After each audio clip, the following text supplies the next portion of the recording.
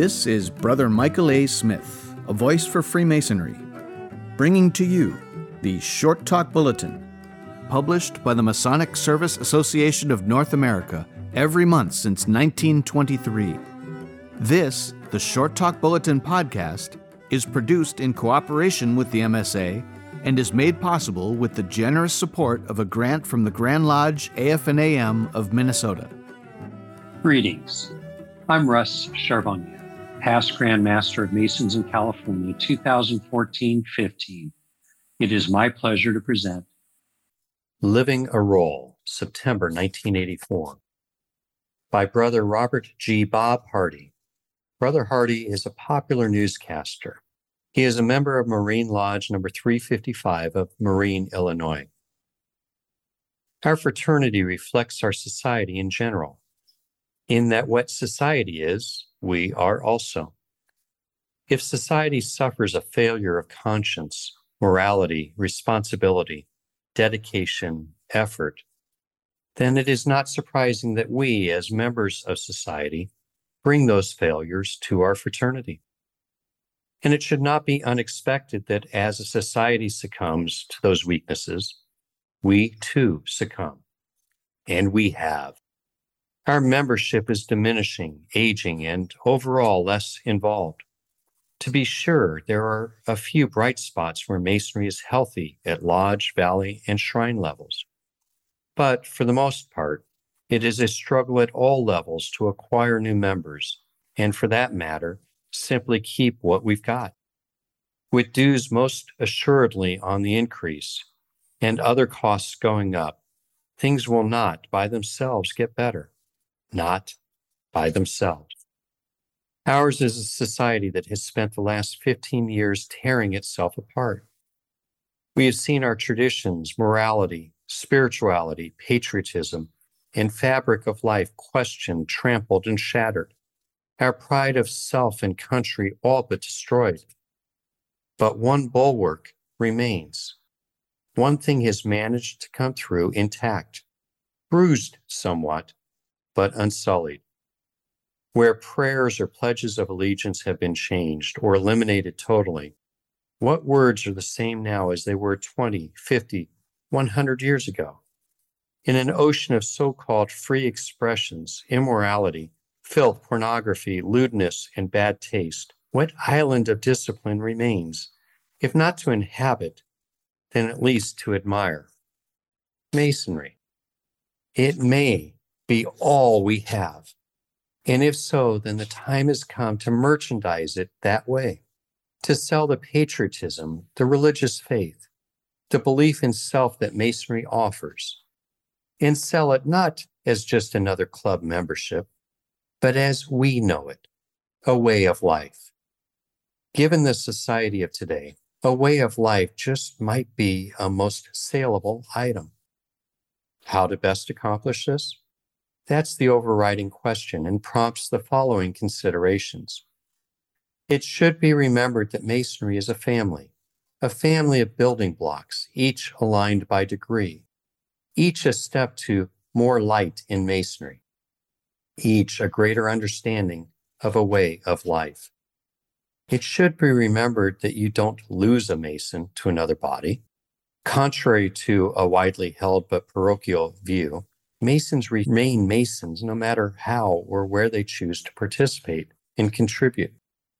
It should be remembered that Masonry is not just another club in which a man holds membership and pays dues. It is vastly more rewarding than that, for it does indeed guide a man's life. It should be remembered that Blue Lodges across the state and nation are going out of business, that debits are increasing in all bodies, and that we are at fault. Our action or inaction is the cause. The effect is widely published. The resolution rests with us.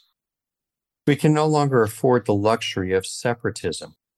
We must stop telling each other what we cannot do and concentrate instead on areas of acceptable cooperation.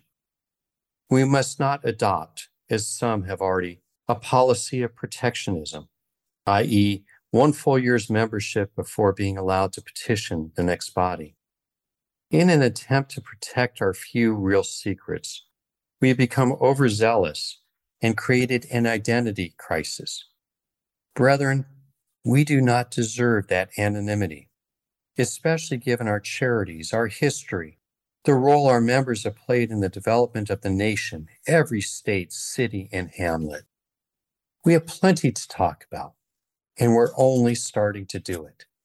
There is no reason large segments of the population should be ignorant of what Freemasonry is, what it stands for, and what it does. To many, only Shrine Masonry is recognized. You know why?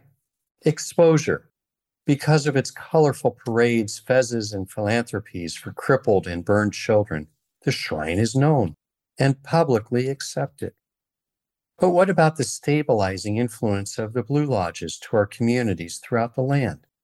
Our dedication to youth groups, the loyalty and contributions of Masonically oriented women's groups, the patriotic dedication of so many more Masonic organizations. It is time for our candles to be brought out from beneath the blankets. It is time for our lodges and appendant bodies to emerge from their role of mutual admiration societies and begin communicating to the press and to the public. We spend a lot of time talking to ourselves. Let's talk to the world. With all of its troubles, it could use a little help. Let's make ourselves known. Let's tell others what we believe in.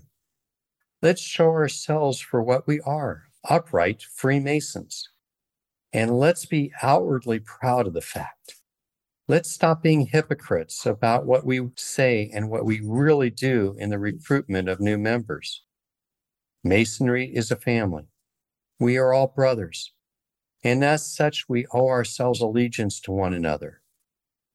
To that end, may I recommend a joint meeting with the presiding officers of all other Masonic bodies in the state to openly discuss areas of fragmentations, a method to restore the familial relationship of one body to another, a return to basics, and a rededication to principles.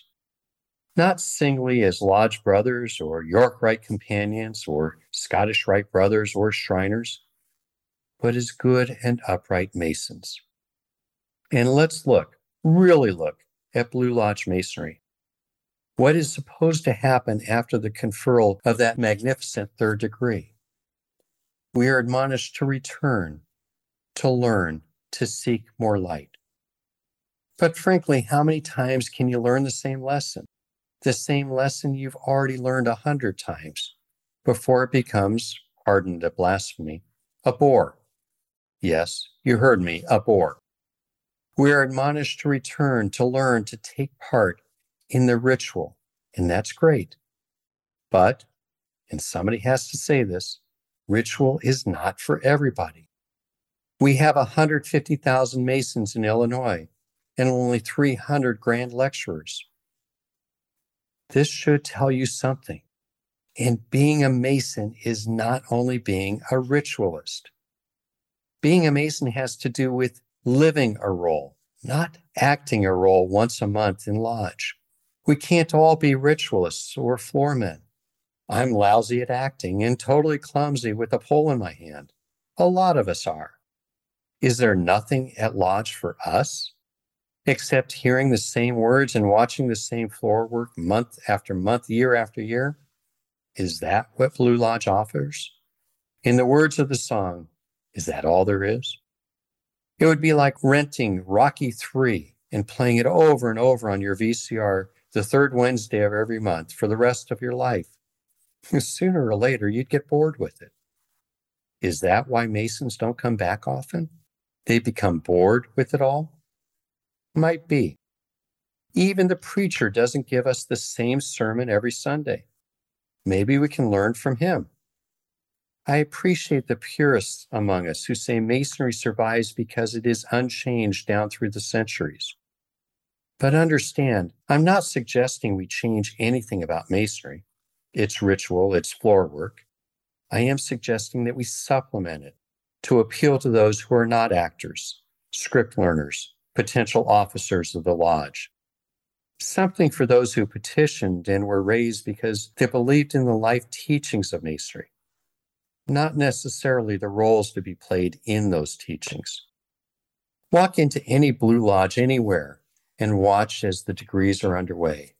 Watch not the candidate, but the brothers on the sidelines. You'll see many silently forming the words of the ritual as it plays out. They know the ritual. But many others have not memorized for all eternity the sacred words. Are they therefore lesser Masons? I think not.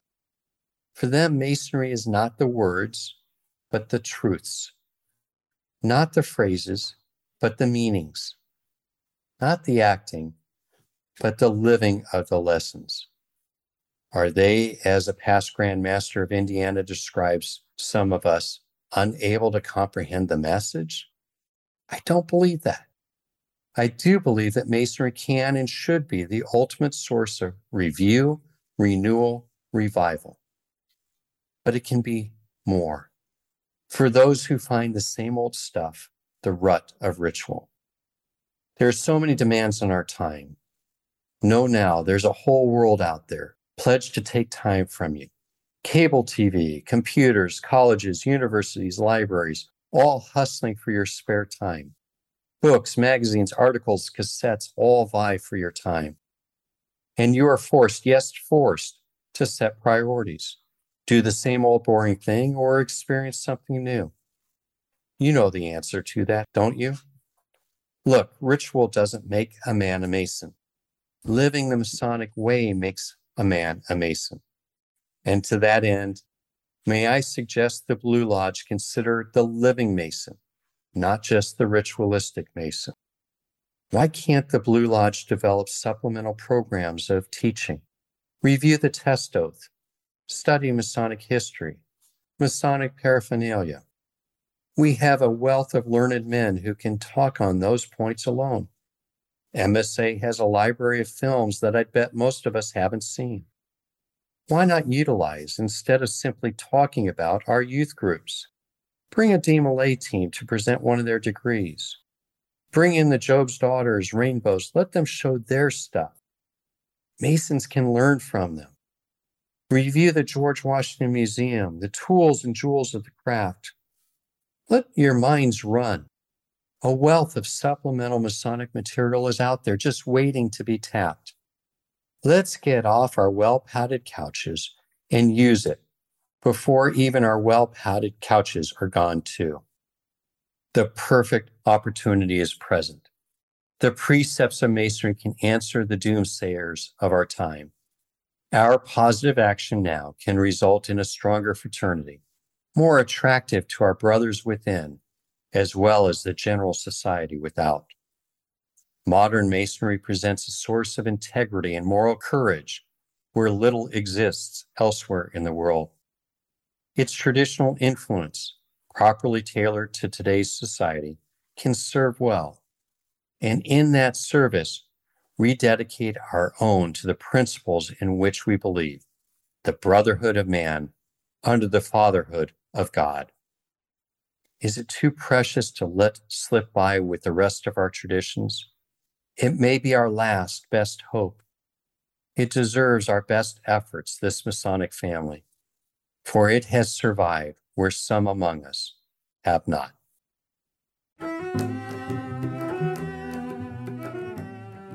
This is Brother Michael A. Smith, a voice for Freemasonry.